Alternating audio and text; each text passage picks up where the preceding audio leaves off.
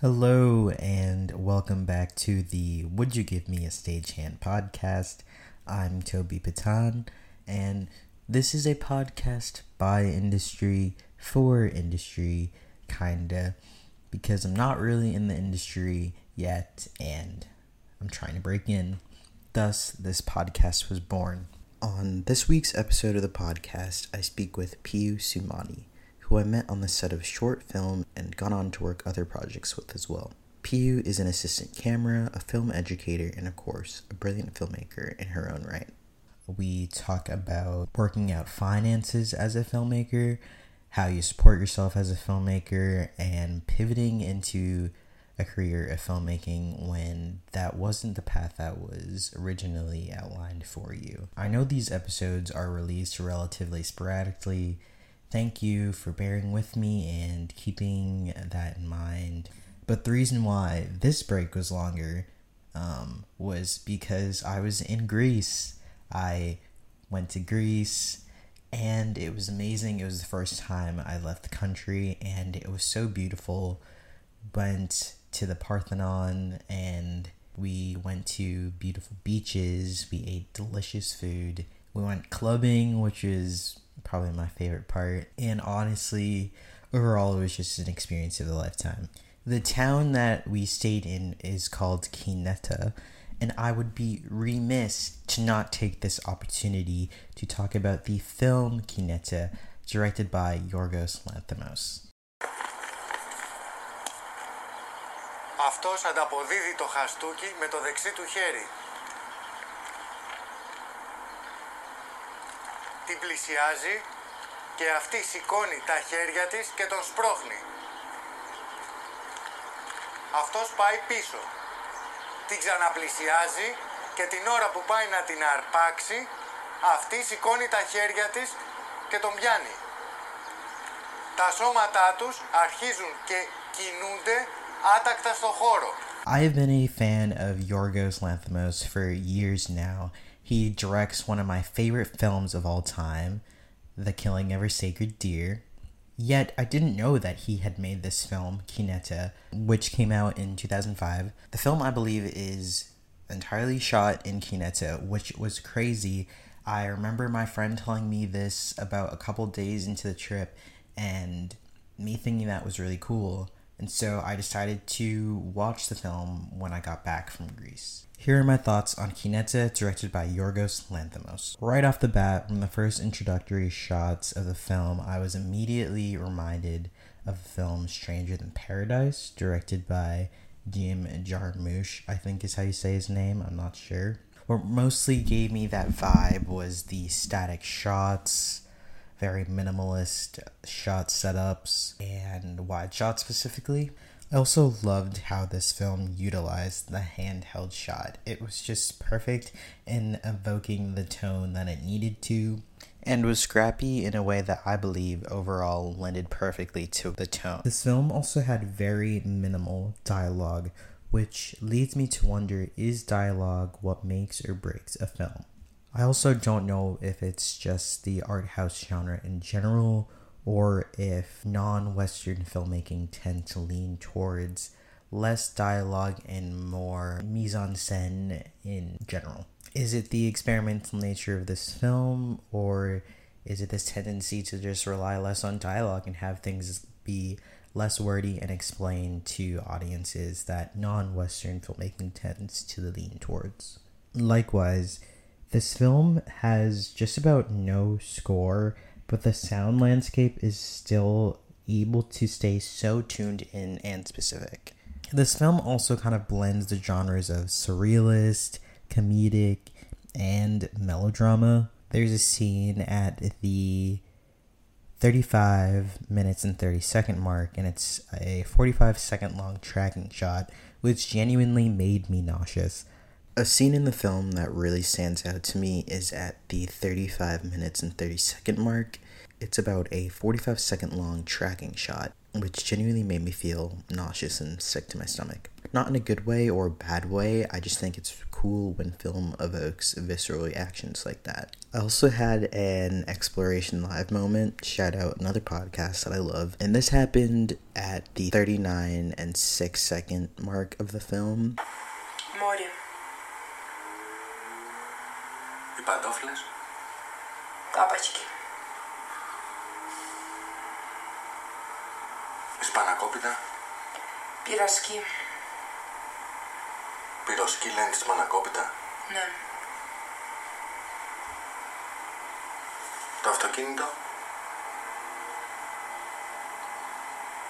Μασίνα.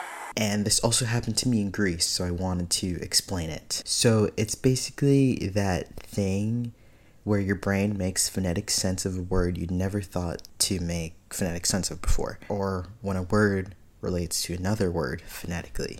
So while I was in Greece, I was staying at my friend's family's house, and in one of the bathrooms, there was a tube of toothpaste, and in Greek, phonetically, the word for toothpaste was denti pasta.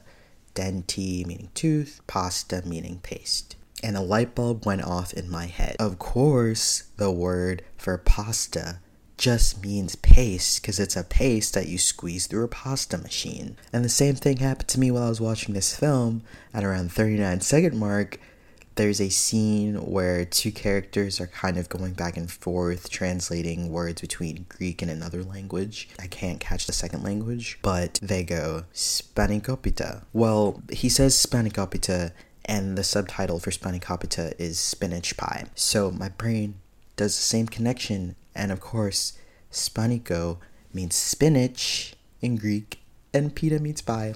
This is just an amazing connection. I love when my brain does that. The main takeaway from this is that being exposed to other languages just makes you smarter, and perhaps I should invest more time in studying Spanish. Going back to what I said about the film having minimal score, just to reiterate that by the halfway point in the film, there's only been probably one song or moment of score in the entire film, which I think aids the film. It doesn't need much score or music because it's so pointed in other ways, and it keeps you engaged.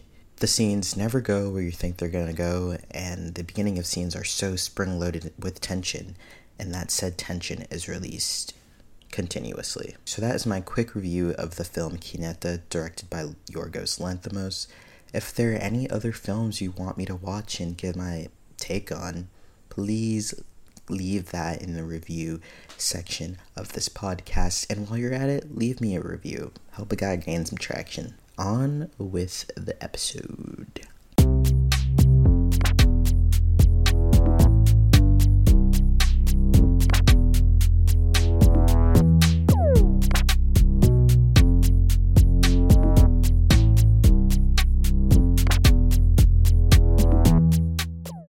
Hi Toby, I'm Piyu. I work as an assistant camera wherever I can, and that's the job I love the most. I also do some video editing, and then I also do some teaching. I think my interest in film has always been there. I just kind of didn't know what it was until my, college.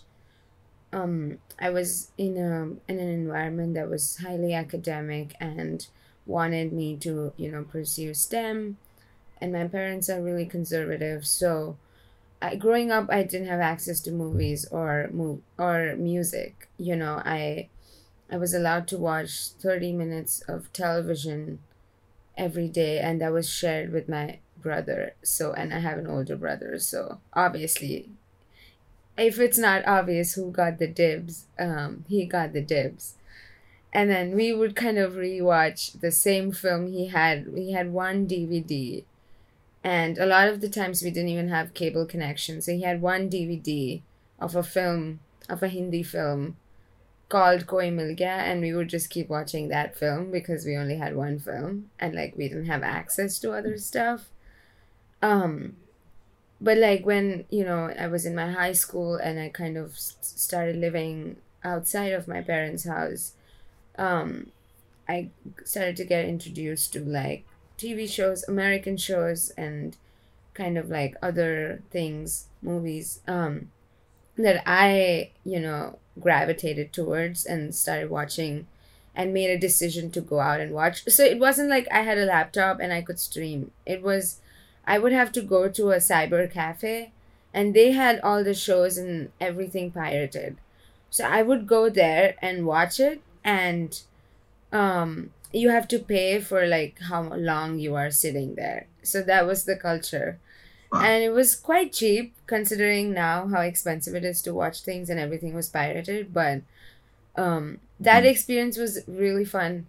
It was scary because I was in an environment where like mostly there were a lot of boys playing games and video games. So I was like the only one going to watch like movies and TV shows. But anyways, that is a little bit of my backstory.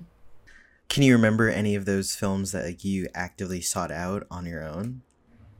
Yeah, I mean, I think I watched a lot of classics. I was like, I loved, when I was a kid, I loved watching, you know, I mean, I don't think I would watch it now, just to be clear, but I loved watching Full House because, you know, it was about family, and I felt like my connection with my family wasn't as strong, and I kind of felt like I wish I had that connection. And I loved watching Friends. I realized, you know, that the shows that were popular in India were like really kind of white shows. And I didn't kind of have that understanding until later, obviously, where like what that means and things like that. But I loved The Office.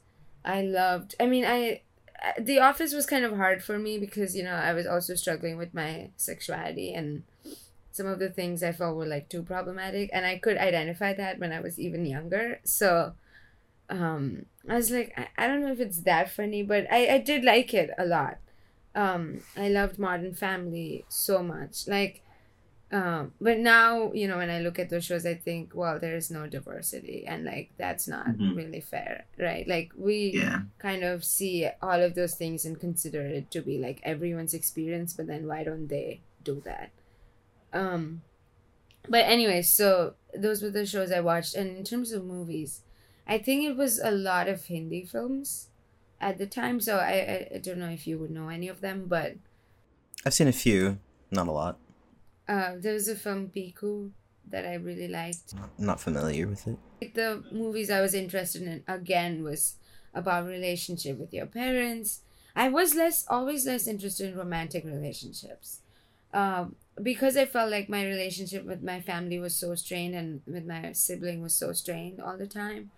I gravitated a lot towards those sort of films and shows about friendship and about, you know, relationship with your siblings and your family, stuff like that.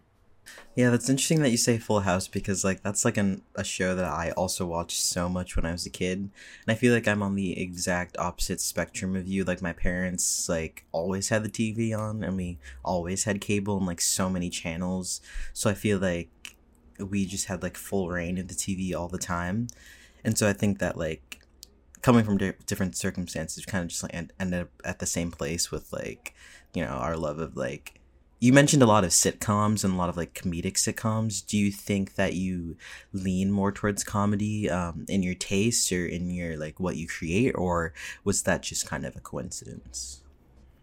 I think that was during a time when I was really depressed, so I did seek out more of like comedic things. And I do love stand-up comedy or improv comedy. Like I love comedy. Like I love dark comedy. I love every aspect of comedy. Like the more absurd the better. Sitcom is kind of like what I started watching, but now I think it would be a little underwhelming to just have a show that's like Community is my favorite show in the, like, it's like my, you know, comfort show. I have some problems with it, but it's my comfort show, nevertheless. So again, that is kind of a sitcom, but you know, in the grand scheme of things, if I'm watching a film, pure just comedy won't really do it for me now. But yes, I think being able to laugh freely was kind of like really special and is still really special for me. So I genuinely seek pure emotion of laughter. and like happiness. So, can you talk a little bit about the more specific gigs that you've worked? I know you've done assistant camera, and you said you did some video editing. How did you initially stumble upon those jobs and roles? And can you talk about what it was like just working those for the first time? Yeah, I think so. When I came to Mass Art, which is where I went for grad school, I I started working for the marketing department, and they had me make like 10 or 12 videos for like different students, and the pay was quite less. It was $18 or six. I want to say for one semester it was 16, and then I had like 10 hours a week, and then the other semester it became 18. I'm not sure, but it was quite low. It was minimum whatever the student wage is. But I was pretty happy with it because I was working like 10 hours a week for that, and I was doing what I wanted to do. And then obviously I had different jobs, but I was kind of happy to be doing what is it that I want to do for, I had full autonomy. I was going and shooting videos however I wanted and then editing it. So that was the first thing. And then in the summer, I was contracted by them to do a video which paid me more slightly, which was an hourly thing, which was just like a flat fee. And then in the fall, again, I started working for them. And I also made some videos for the gallery and their website stuff. So it was like a lot of video editing and producing for the college. That was where I started. And then I applied for this internship at Vagrants. I reached out to them, said I'm really interested in a post production internship. And they said, yeah, that would be cool. I sent them my work. And then I did an internship in the fall with them. Sorry, so I emailed them in the summer and I did the internship in the fall. And I met someone who's a DP there. And I kind of just talked to him about my film, and I told him if he knows another DP, could he please, someone younger who would be interested to DP my thesis film. And then he graciously agreed to do it himself. Oh, wow. And then that was kind of the turning point for my career, I would say, where because I work so closely with someone so amazing, I just kind of like, felt like I really wanted to do that, like how good he was and fast he was. And it was kind of amazing to see that. Like even now, I would just like, in setting a frame that I feel I love, like I have to, especially with lighting, right? Like I need the time, but like he is so fast, he immediately knows where all lights need to go and like how it needs to be set up, which is kind of amazing to witness. And after that, he had a feature film, so that is where I got my first kind of boot camp of being a second AC. It was an indie project, so I started in as a camera utility, but they didn't have a second AC, so I was doing pretty much everything a second AC would do. Well, no, not pretty much everything. I wasn't doing media management, which is part of like what a second AC would do, but because I was so new, I was responsible for slates, batteries, setting up monitors, and kind of just making sure everybody has everything that they need. And then they loved the slating I did, I guess. And then after that, I kind of started doing other people's thesis projects. And in school, I kind of started doing, I started doing everyone's, shoots in whatever way I could. Not like super big, but like whatever way I could. And then after that, I started doing some work on set as either a BTS person or a PA, and then I was doing my AC work as well on the side with friends and like their projects, sometimes like a professor, or like a corporate shoot or a concert. It depends what it is, but kind of just like pushing myself to do more AC work. And then there are a lot of short films and stuff that people do here, like filmmakers, right? So who do a lot of commercial work as well. So working on their projects with them is the best time to like kind of establish yourself as a serious crew member. Yeah. But there's a fine line which kind of like is culturally different. Like when I'm at work, I'm like super serious. And like I'm a really fun person, but when I'm at work, I like compartmentalize that fun Yeah. aspect. And I think this I've had to learn that in American work cultures, they kind of want it to be like you're having fun, but you're always on top of everything, or you're looking like you're having fun and you're always Yeah. on top of everything. And for me, it's like, well, I can either be on top of everything or I can have fun. And I can't do both.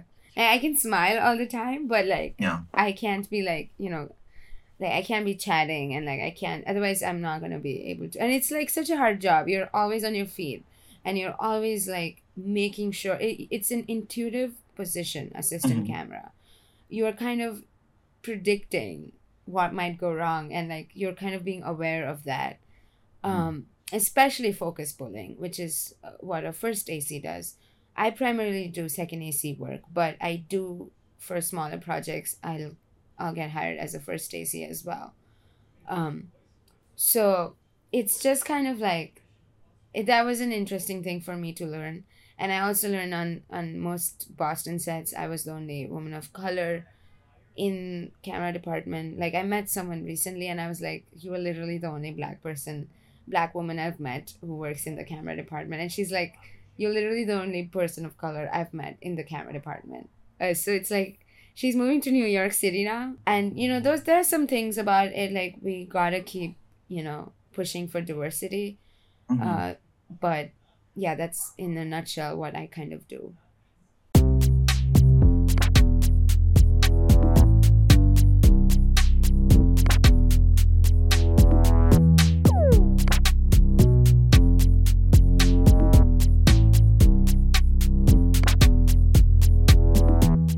So I was wondering when you kind of just like cold emailed vagrants, and you like showed them your work, was that work that you kind of had built up as a student, or was it work that you'd like little films you've been making up until like school and throughout school? Like, how did you build up your portfolio to then be like, here's what I can do, and hire me?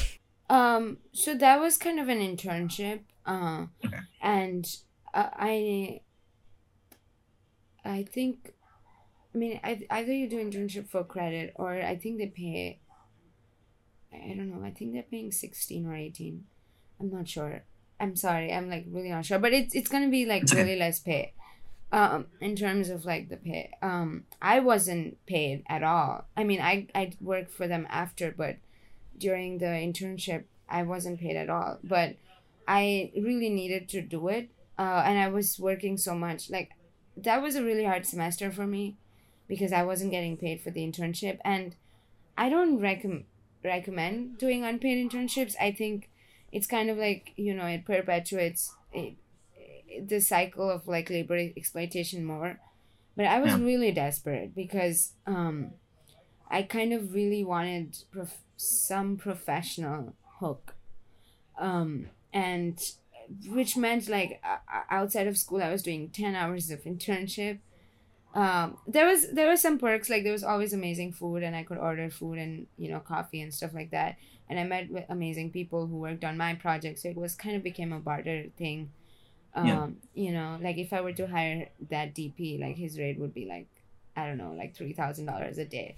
I mean, I'm just saying, like it's like they are really like high level people, and we took all their equipment like for my shoot, so it was like I was okay with the pay aspect, but I know now they would pay some if you ask for it. I think you should ask for the pay. I don't know if they would or not, but in terms of the portfolio, I'd been working for Mass Arts. I had like 12 videos, short videos for them. I also had like stuff I made before school. I kind of sent everything, but like I was like, this is the short form stuff I did, and then this is the stuff I'm doing in school. And I'll be real, like my school stuff was so bad. Like I think the only good film I've made was like in the last semester when I finished my thesis, and so I had two projects that I finished fully in grad school, and everything else was incomplete or kind of not great. Um, and those two projects are like the only projects I consider to be like half good. And now when I'm out of school, like I know how much I can push because I've worked on other people's project, I guess. And but anyway, so it was kind of not great. I think the marketing videos were good, but like the my personal work was pretty bad. And but I still sent it out. I personally think like send your best stuff up on the top and just show that you have a bunch of stuff, and they don't have the time to see everything. Yeah. They just need to see like you have a ton of stuff. So that was like my strategy, where I was like, I'm just gonna send individual links to like literally every video, and then they're gonna think, oh, I do so much work. What initially made you gravitate? I don't know if I asked this question.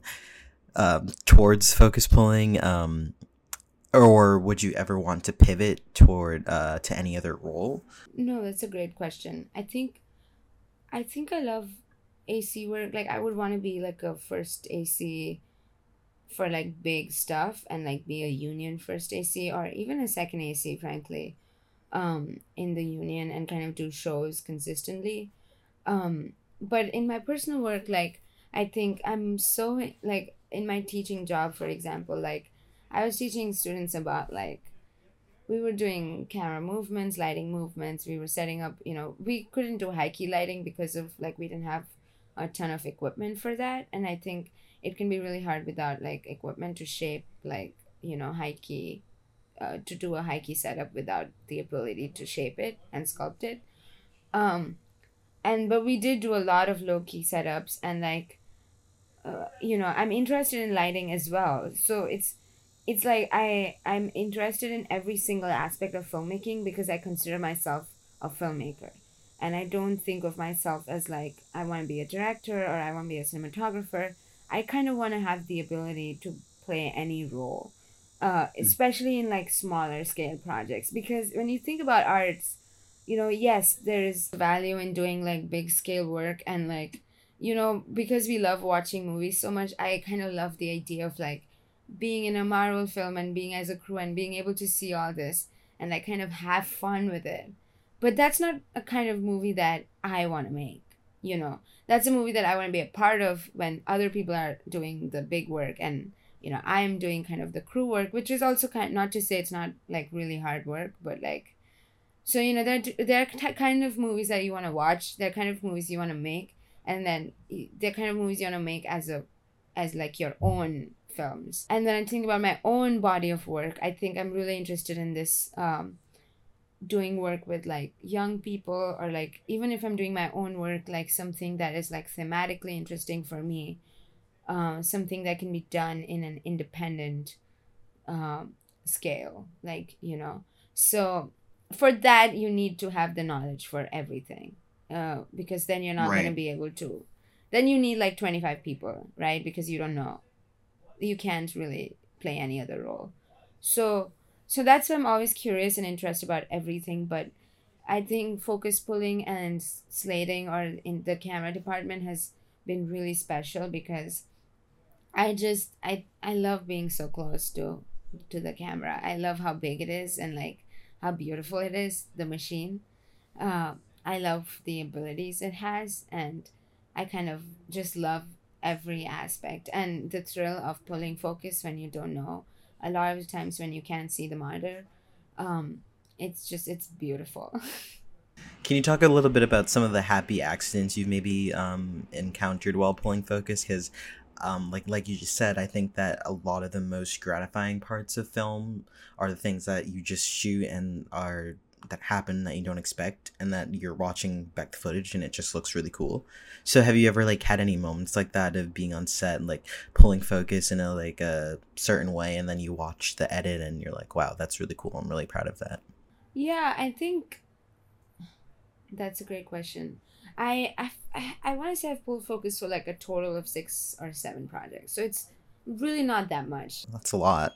No, but like, considering, and I've slated for probably more than that, but like in pulling focus, like I've definitely done less, or like slated for more duration. So, but I will say there are a lot of happy accidents that happen because I am like I kind of think emotionally a lot. um and every time I'm pulling focus, like, you get directions from the director, obviously, which is what you should always do, right? Like, even if you just do that, that's amazing. But a lot of times I feel like, you know, there needs to be a rack towards like another person in the scene, or like we need to stay on that person longer. And like there are kind of these creative decisions that you make, when you're feeling something, and that is kind of like, and when the director likes it, it's really gratifying. But for me, I think the most gratifying is when I don't need to look at the monitor, I can see the distance, and I can pull focus without having to look anywhere. And like I love the tactile nature of like getting my tape out, getting the marks of the distances, and kind of marking my focus pulling device, and then kind of just pulling it intuitively. And sometimes even there is unpredictability of action, or if you're shooting f2.8, which is like a really shallow depth of field, so even small things will kind of make it really big in that. So it's just kind of really amazing to be able to do it and like see that I did a good job, I guess. Yeah, I know it was interesting for me. Like the first time I kind of learned that focus pulling was a thing, I was doing this like film program. Actually wearing the shirt. I don't know if you heard of it. It's the Nate Parker Film Institute. It's like a program for a bunch of black filmmakers. And it's out in Texas. So like you just apply for it, and then you're tasked with like writing and shooting, producing a short film. So for that, I wanted to be in the cinematography department, so I ended up doing some like camera work. And then we had a camera production assistant, and she had like the little like focus puller controller thing, and I just remember being like, what is that? I've never seen that in my life. I didn't even know that I guess you could pull focus that way. I kind of thought it was all either like with the camera itself or done in post or whatever. So I think that that's something that kind of like piqued my interest and kind of just even made me love film more, because I was like, wow, it's so intricate and it goes so deep, and there's a tool for everything. Like somebody had to like sit and develop, like invent a focus puller to like make like the process of pulling focus easier. So I just think that's super cool. I also wanted to know a little bit about your experience going to mass art, because I'm always so interested in hearing from people who have gone to film school, because I didn't go to a film school. I did a film program at like a liberal arts school.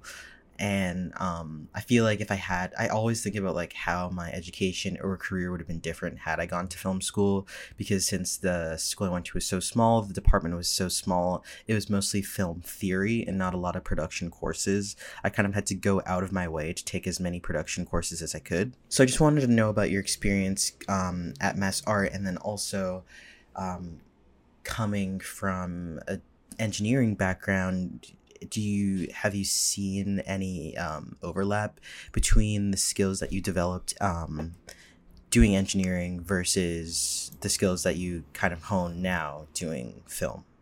That's a great question, but I want to say Mass Art is not a film school, it's an art school. We have a really small film program.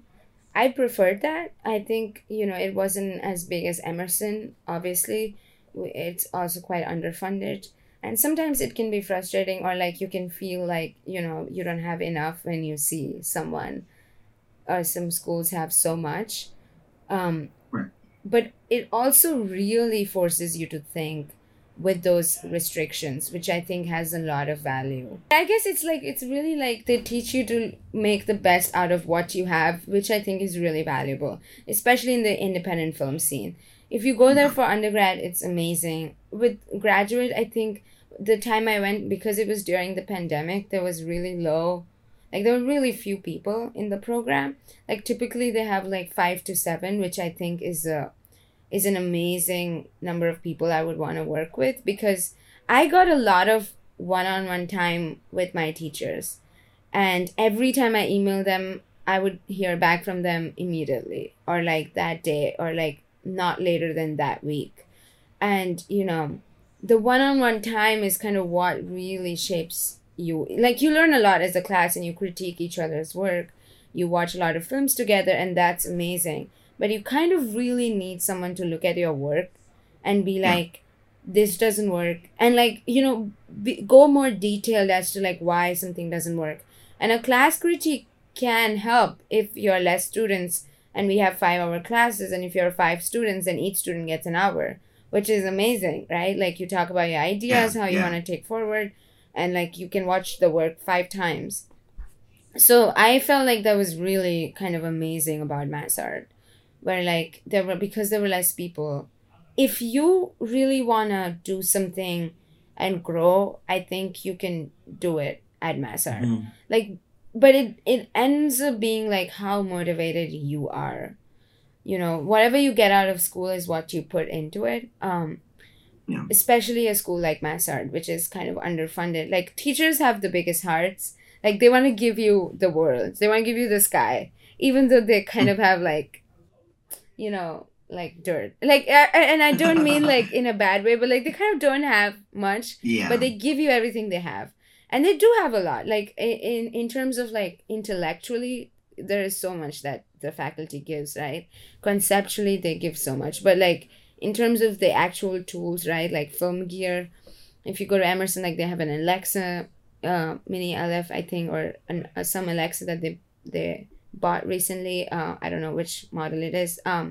But we kind of use the Black Magics, which I love personally. But again, so it's like you have a trade-off. Like, you're not gonna use cinema cameras, but you're gonna have the most amazing teachers. They're gonna give you everything they have. They're gonna help you with your projects one-on-one a lot, which I think made me a lot better filmmaker than I ever could have been in a bigger school. And the second part of your question about coming from an engineering background, I don't know if it truly affected. I think for me, it's like I wish I grew up with more arts. That's what I always felt. I felt like I don't really know a lot of things about art. Like, I think... It's probably not true. No, I mean, like, in terms of, like, I haven't watched so much. Because there is so much catching up. If I started watching stuff when I was 16, then, like, in the last 9 years or so, there's only so much, the first 16 years I need to catch up to the stuff that was made then, or like, you know what I mean? Like, so it's like, I feel like so disconnected in that form because I was always studying and stuff like that. But I will say, I think I'm a fast learner, and that comes from, having to study so much and like learn everything in that time period. That comes, with STEM students. I think in America as well, like high schoolers are really overstressed for college, and like people really are like fast learners here and hardworking people, the general public. So I think I feel like if I'd gone anywhere else, I would probably not have fit so seamlessly in the culture, but because I came from India and I came to America, which is an extremely hardworking workaholic environment, and that's how I grew up as well. So it was kind of like a perfect fit for me. Yeah. In a really toxic way. Well, it seems to be working to your advantage. So the other kind of prong to that question I wanted to ask was, I know you mentioned not growing up around a lot of art and also having like only 30 minutes of time to watch TV as a kid, and then having to share that with your brother, having conservative parents.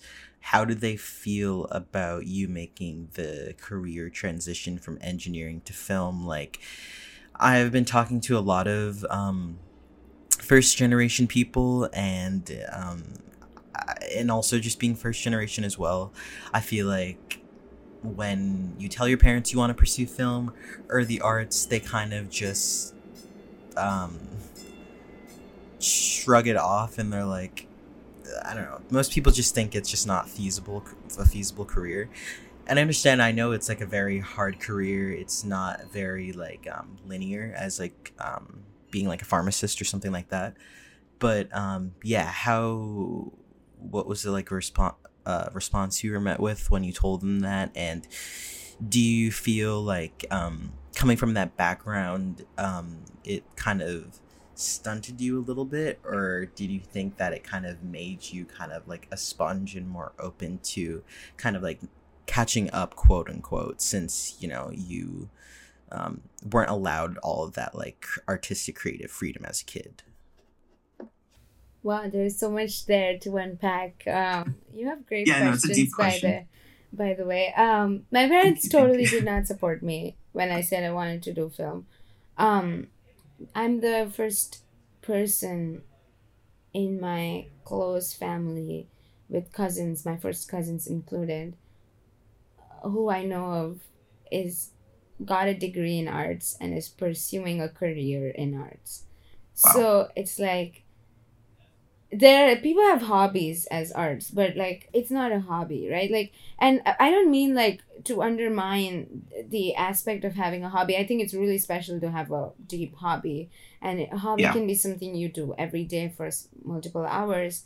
But like where the separation happens when where the economics come in, right? Yeah. Like I'm a working woman in the arts, and that's like how I make money, and that's where the separation comes from it being a hobby than it being a career.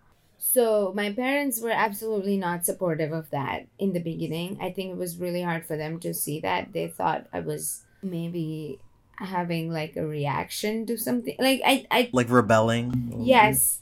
Yeah, it's funny in hindsight. Yeah, I mean, it's just something about having foreign parents. Like, they can either just be like one end of the spectrum or the other end of the spectrum. Because yeah, my parents are Nigerian, so it's kind of very similar.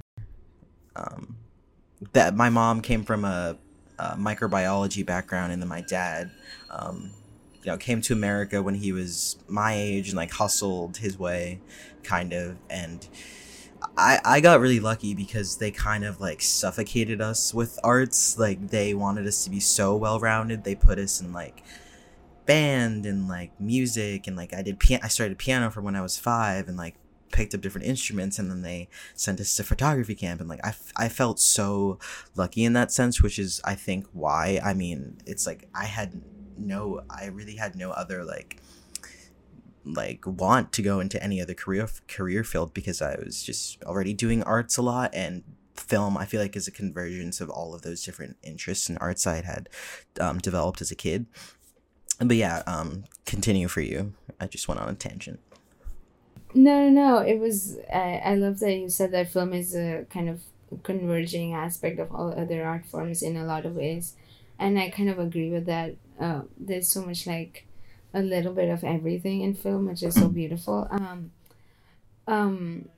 So, but my parents started supporting me when they started seeing that I'm super serious. They kind of did always like my work. Weirdly enough, like I made a film about my family, and I kind of did some of this Wes Anderson thing, and it was like when during the pandemic, and it wasn't really that Wes Anderson-y, I would say, but like it had like the whips, and it had like Yeah. props, and like I would always like kind of try a lot. I think if it's colors, whatever I thought at the time looked good, like I would try to get monochromatic looks, or like I would try to make props with like stuff. Like even my first film ever has this shot of like a top bottom shot of like my father opening a drawer, and it has like these notes, and it has the word jokes on all of those notes. The idea was my father will say the same jokes over and over, but it's still funny every time.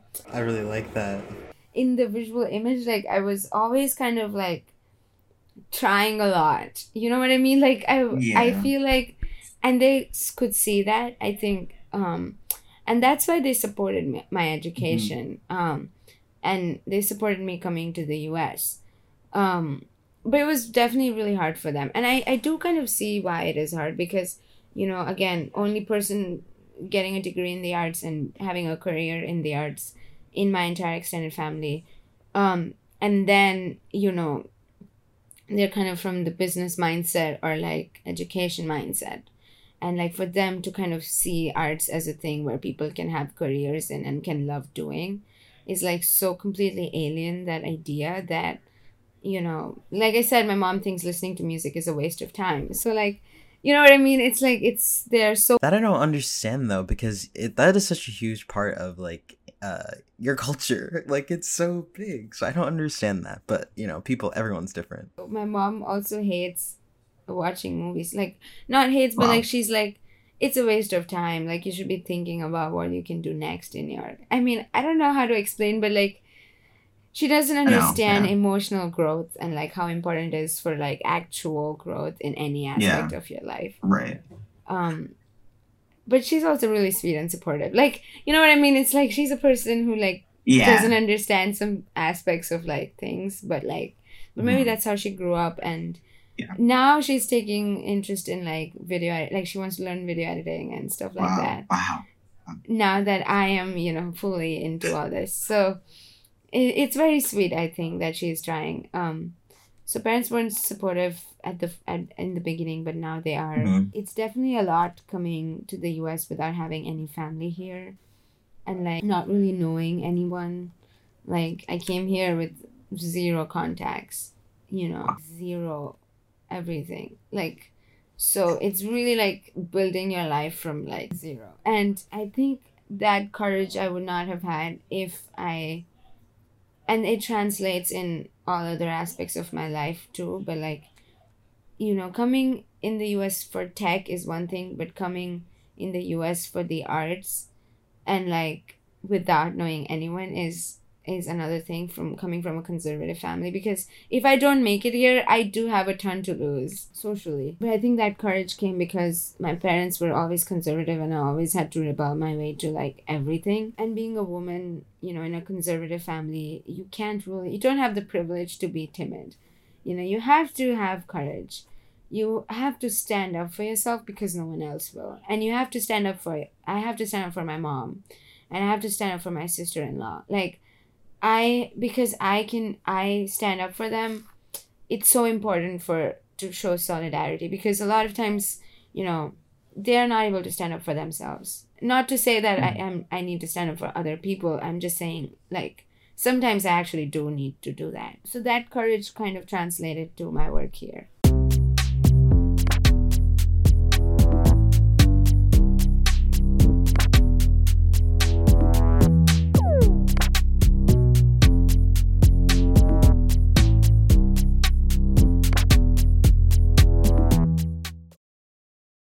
I feel very similarly. I don't know everything about my lineage, but I'd be like surprised if I found out that somebody in my family history pursued the arts. Like, my parents have not like told me anything about that. I did have a sister who went to music school, but I feel like she was probably the first. In other countries, like, going back to what you said yesterday, it oftentimes is a privilege to pursue the arts, and that's just not people's first choice when they're thinking about higher education. A lot of the times thinking about like what can give them an easier life, because being an immigrant, that is such like a struggle that you kind of have to live that to understand what it's like. I think for my parents, they kind of just they really wanted me to find a career that was secure. And I know for a long time, since I was young, I've always like had a knack for like reading and writing, and so my mom was just like, you should be a writer. And I was like, no, that just doesn't really like keep me stimulated, like itch my brain the way I wanted to.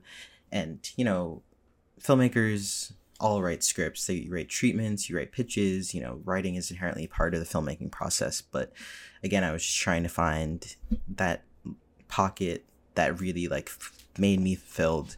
And so yeah, I honestly cannot imagine doing anything else. And it is nice to like finally have your parents' support in one way or another. Not that they didn't ever support me, but it is cool for them to be like, oh, send me your website, I'll look at it, or saying that they're proud of like things that like our generation dares to do, because that wasn't really a thing. So kind of what I wanted to know is that like, how do you see your choice to pursue arts like manifesting in like decades down the line? Like, do you think that will have like impacted your family for the better? Because I know you said it already has, like, it's inspired your mom to like start pursuing editing and stuff like that. And for me, I think that, oh well, let's say my sister has a kid and they have an interest in film, I want to be able to like help hone that for them. Like, I want to be able to like get them into the industry, because I know it was so hard for me. because I didn't have any of those connects. So yeah, just like talk a little bit about that. Yeah, I think I love that you said that art making often becomes either a privilege or a burden. Right? Like you kind of don't make any money and you're like, oh, I gotta get another job, but I still want to do this because I love doing this.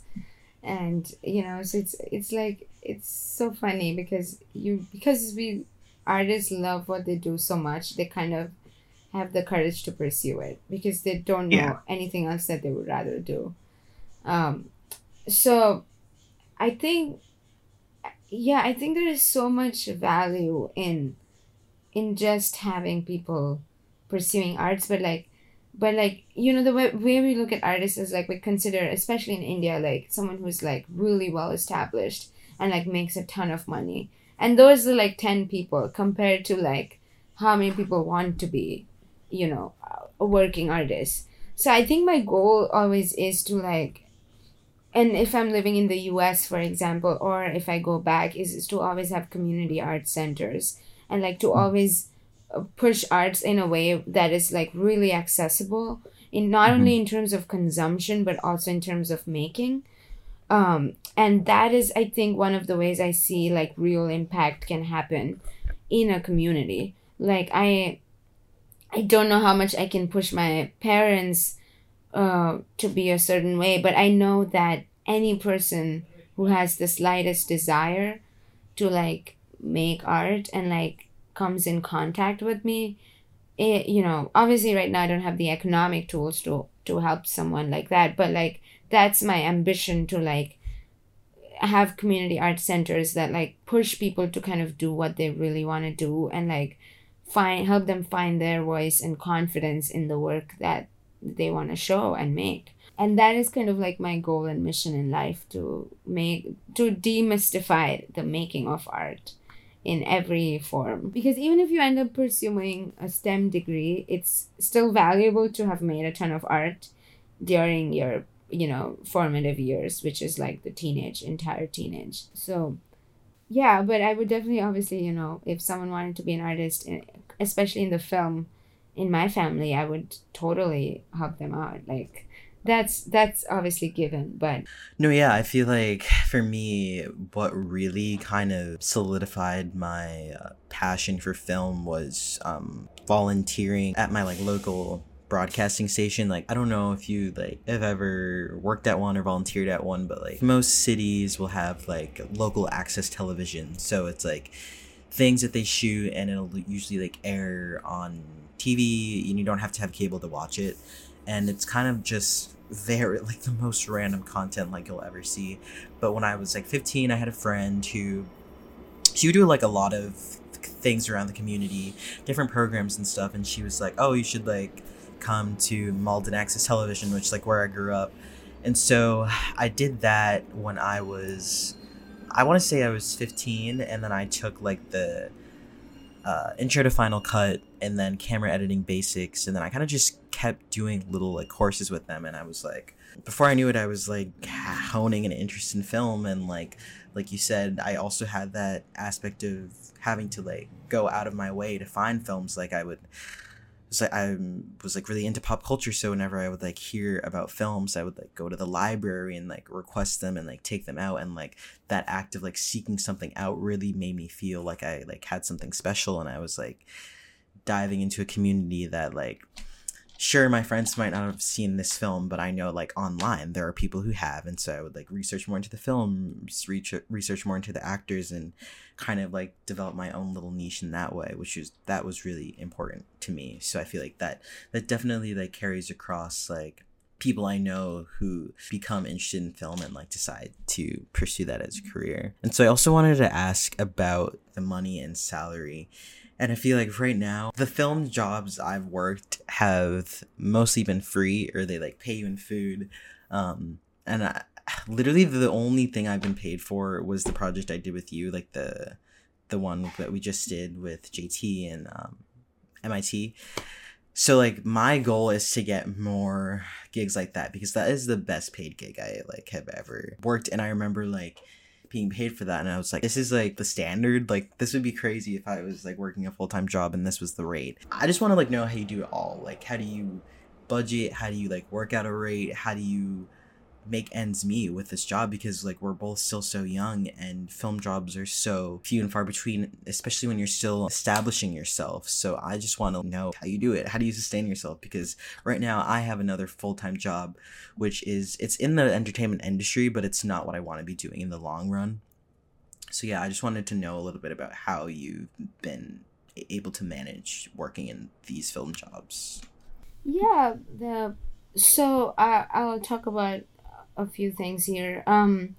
So I think in terms of like, so there are different aspects, right? Like there's the video editing, teaching, assistant camera, PA, right? They all have different rates. In terms of management of money, I make invoices and I have a spreadsheet of like how much money I spend, and then I also have deductions for my taxes, like anything I buy or I receipts that I need to keep, so to show that I spent it for my work, as like an expense. So kind of like so I have a spreadsheet of like the money, the check I got for like X amount of money, and then the expenses. Starting out, if you're even just doing PA work on commercial sets, you can pretty confidently demand $35 an hour, I think, if you're just starting out. So it would be 35 for 10 plus standard overtime, which is $350 for the day, or sometimes $400, depends, $375. You kind of have to like but I'm saying you can comfortably start with $350, and then you kind of go, and sometimes they'll have overtime, like you work 12 hours, and that means for the next 2 hours you will get $70 an hour. So you've made, for 12 hours you've made about like $490. Make sure in your invoices you add everything for the travel, or your parking, like keep the receipts, everything is reimbursed. The mileage is $0.65 per mile.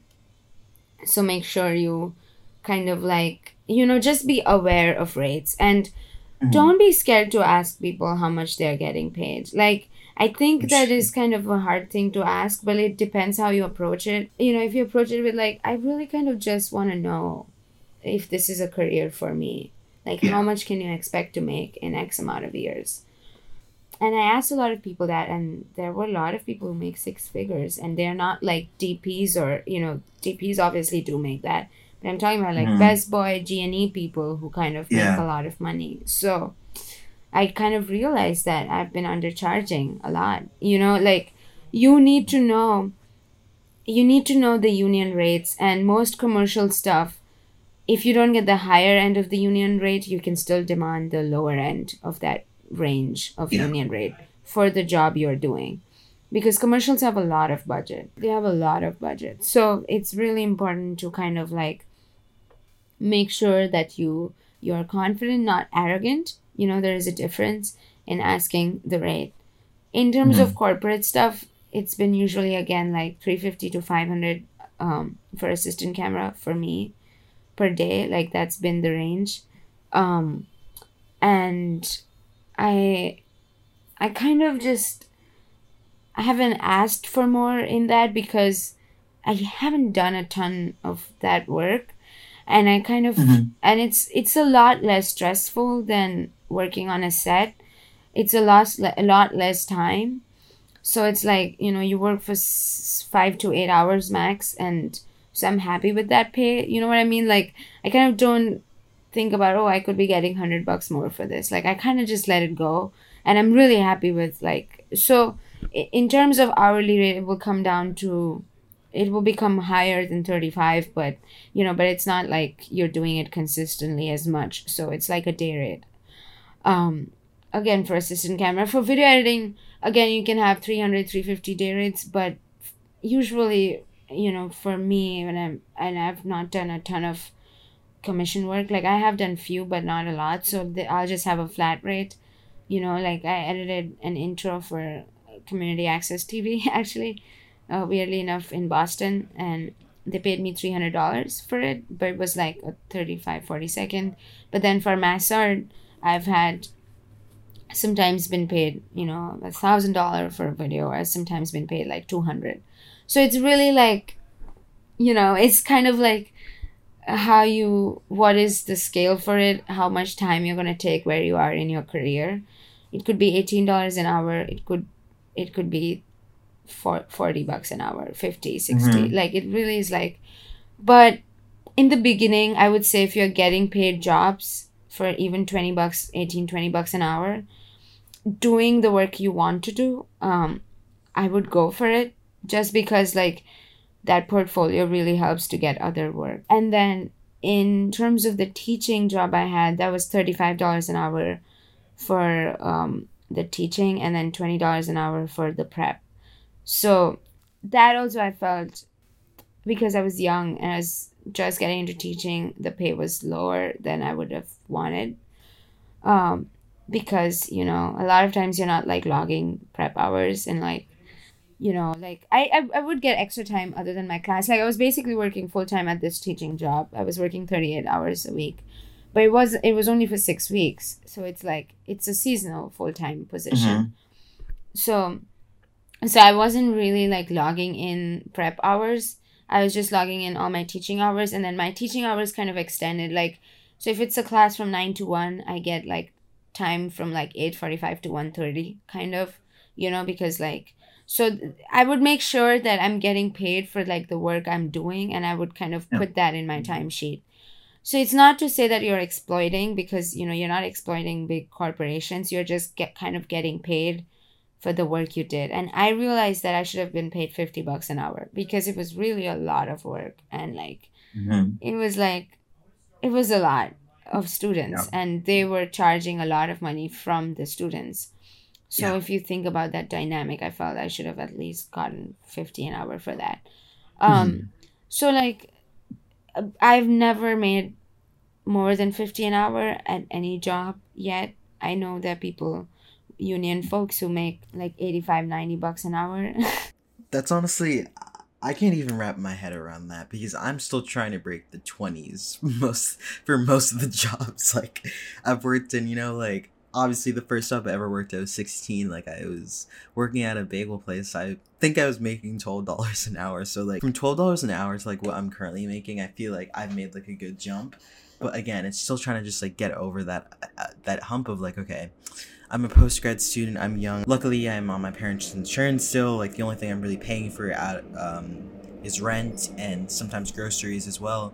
So it's just like finding that sweet spot of like, how much money do I actually need to be making at these gigs an hour to be able to sustain myself. And so right now I'm like, okay, I'm not being employed full time by a production company, so that's why I need to like look for other jobs to like support myself. And then if I ever want to move to like an industry hub city like California or like LA or New York, I need to have savings to be able to move to these places. And it's kind of like a cycle, and I think it can be hard to like stay focused and like do what you need to do in order to like make ends meet. But I feel like it's training for the future. Not a lot of people like are able to like to develop those skills of like budgeting and like organizing and working out timing and stuff like that.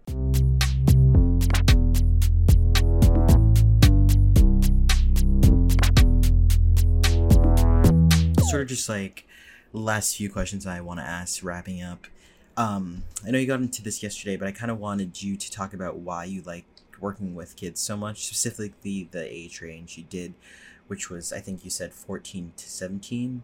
And something you mentioned yesterday was that you would like for art to be considered less of a privilege for people who want to pursue it seriously and be kind of more accessible. Yeah, I just wanted you to talk a little bit about that. Yeah. I had a last follow-up thought about like the whole budgeting aspect. I think I've realized to live decently in Boston without having to worry constantly about money, I need to make $60,000 a year. That's like the minimum, yeah. And so that translates to, and I'm saying this after taxes, okay? Like, I'm not saying, we have a $60,000 salary and we have $12,000 in taxes. We end up getting, and then you give money for insurance. Like I have car insurance, health insurance, rent. I live with my partner, so we have slightly extra for rent, parking tickets, car maintenance. And without car, you can't really work in the industry. So it's like, and then I have to keep getting AC gear, and like it's really a lot of investment you need to keep doing, and you need to have some cash.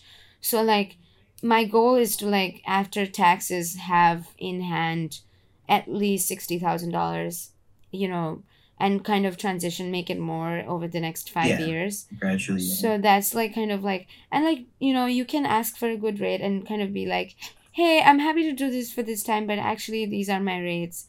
If you really want the job and you're scared to get that job, and then you can get that job for like $30 an hour and then do it really well, and then they'll hire you for 35, which is your rate. Like you can kind of fix your rate and be confident about it, which I think is really hard for I've noticed in Americans it's particularly harder. I don't know, there's something about the culture where like people feel really grateful for a job, and like, which is true, but like also you are doing the labor, so you do deserve the pay, if that makes sense. Be confident, go for it. Go ask what you feel you deserve in a nice way. And in terms of like working with teens, which I want to segue to, I think the reason why I love working with 14 to 17 age group is because they are semi-adults. I think they're kind of like not fully adults, and they are expected to act like adults, but they are treated as children. And that's really hard. And I knew how hard it was for me to be a teenager because of that, expectation versus like where I emotionally was. And there's just so much like, and they're also like kids, right? Like they're basically kids when they're less than 17. So they have this like purity and passion in them, and they're not corrupted yet, which I find very, very special. I love working with students when they have these like sparks of ideas, or when they realize that they've learned something that they thought they were never able to, never going to be able to learn. And then, once they understand what it is, they have like 25 different ideas that they want to pursue next. And it's like, it's so special for me to witness that. It's just amazing to see the kid energy in an almost grown up person. You know what I mean? It's like, and it's really special. And again, like, I want to go back to some of the things I've been talking about throughout the, our talk, which is art making is so fundamental to being a human being. And I want every single person in their lives, no matter if they decide to be a banker or they decide to be, go into finance, or, actually be a working artist, to experience that joy of making art, and the joy of sharing, and the joy of creating work together with your friends. It's so special. It's unlike any other experience. And that's like my mission, I guess, in life, in a lot of ways. It really is so special. It's like I think it's such like a pure, wholehearted mission to have, because it's so unique to everyone who creates it. Like, no matter, you don't have to want to be a filmmaker to make films that are important to you.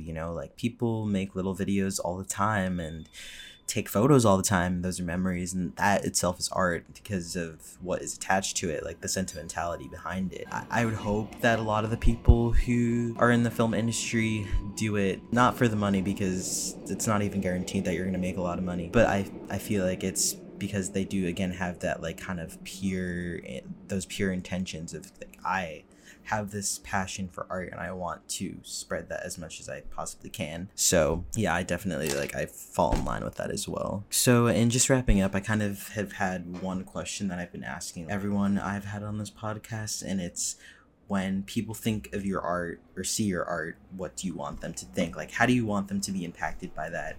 What do you want them to leave the experience of viewing your art with? Like, what emotions in mind or state of mind? Yeah, I think I wanted to feel like a big hug has been given to them.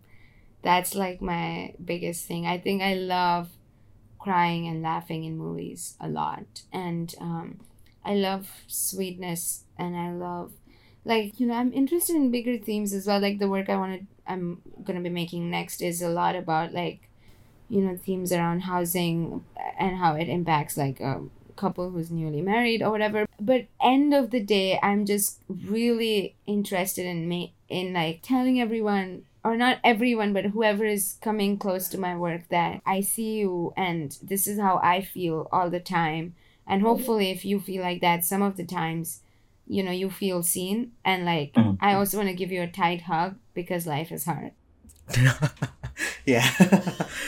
That's kind of like what a takeaway from like all my work, I think. That brings us to the end of this week's episode. Stay tuned for the episodes to come where I may or may not be speaking to some of my friends who just wrapped production with their own short films, and also a special guest, which brings us into the theater world of this podcast. This special guest writes and produces his own musicals, and you're not going to want to miss that. Thanks for listening.